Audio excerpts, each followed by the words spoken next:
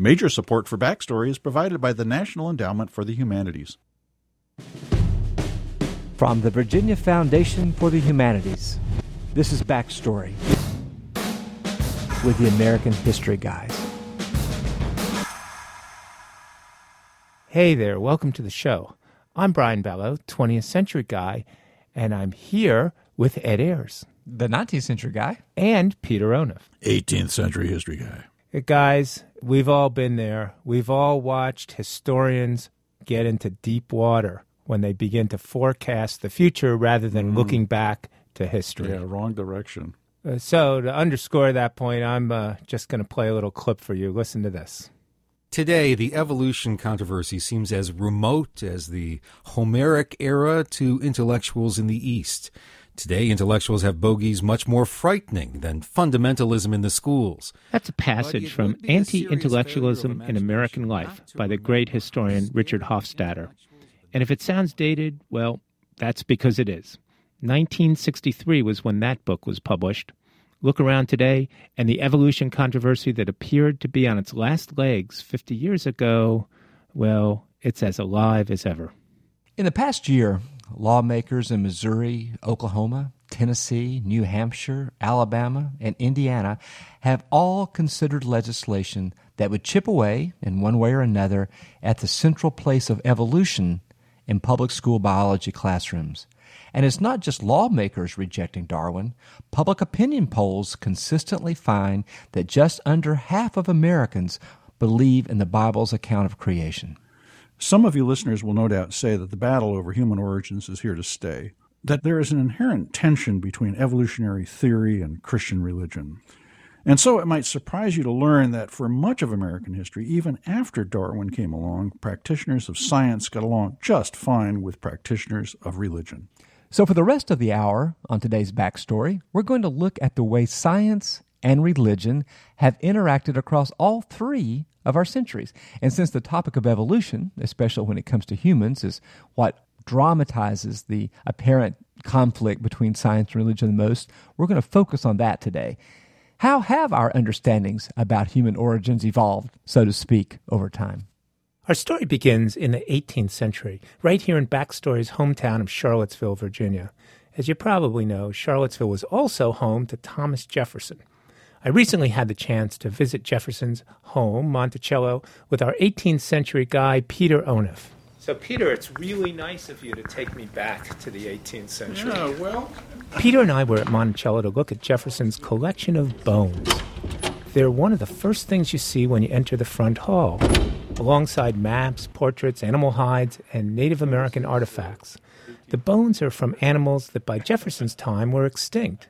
But back then, people hadn't quite wrapped their heads around the whole concept of extinction. One other thing I should mention before we go any farther, Jefferson's religion can best be described as deism. That's the belief in a creator who set the world in motion the way a clockmaker makes a clock, and then, having created it, sits back to watch it tick away. Okay, let's go to the tape. And here we are on a level with these very interesting conversation pieces that people would then talk about. They say, Mr. Jefferson, what are we looking at here?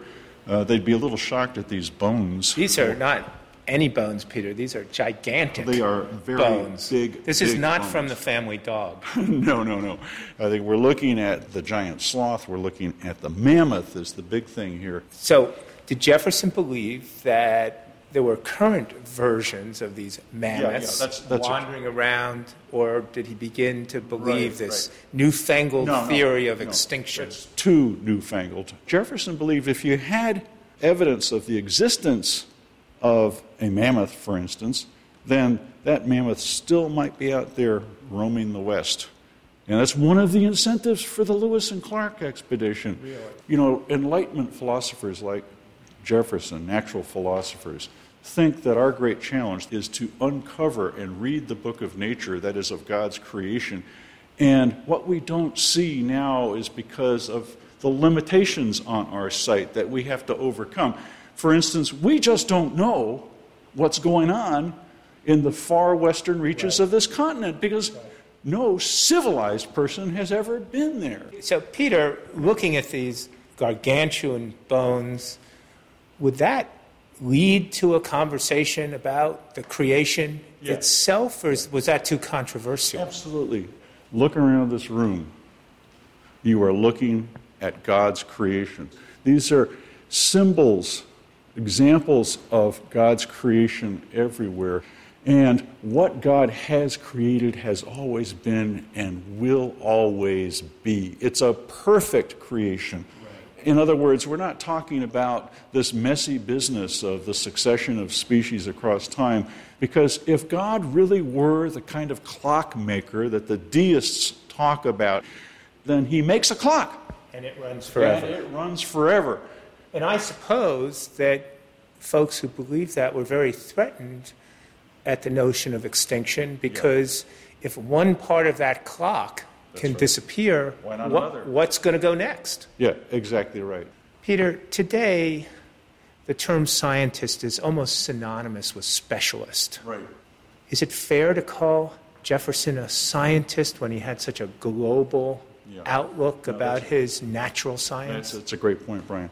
In Jefferson's day, you could not and should not draw distinctions between domains of knowledge. Anthropology, archaeology, botany, they're all part and parcel of the same large project because they're all part of a larger design.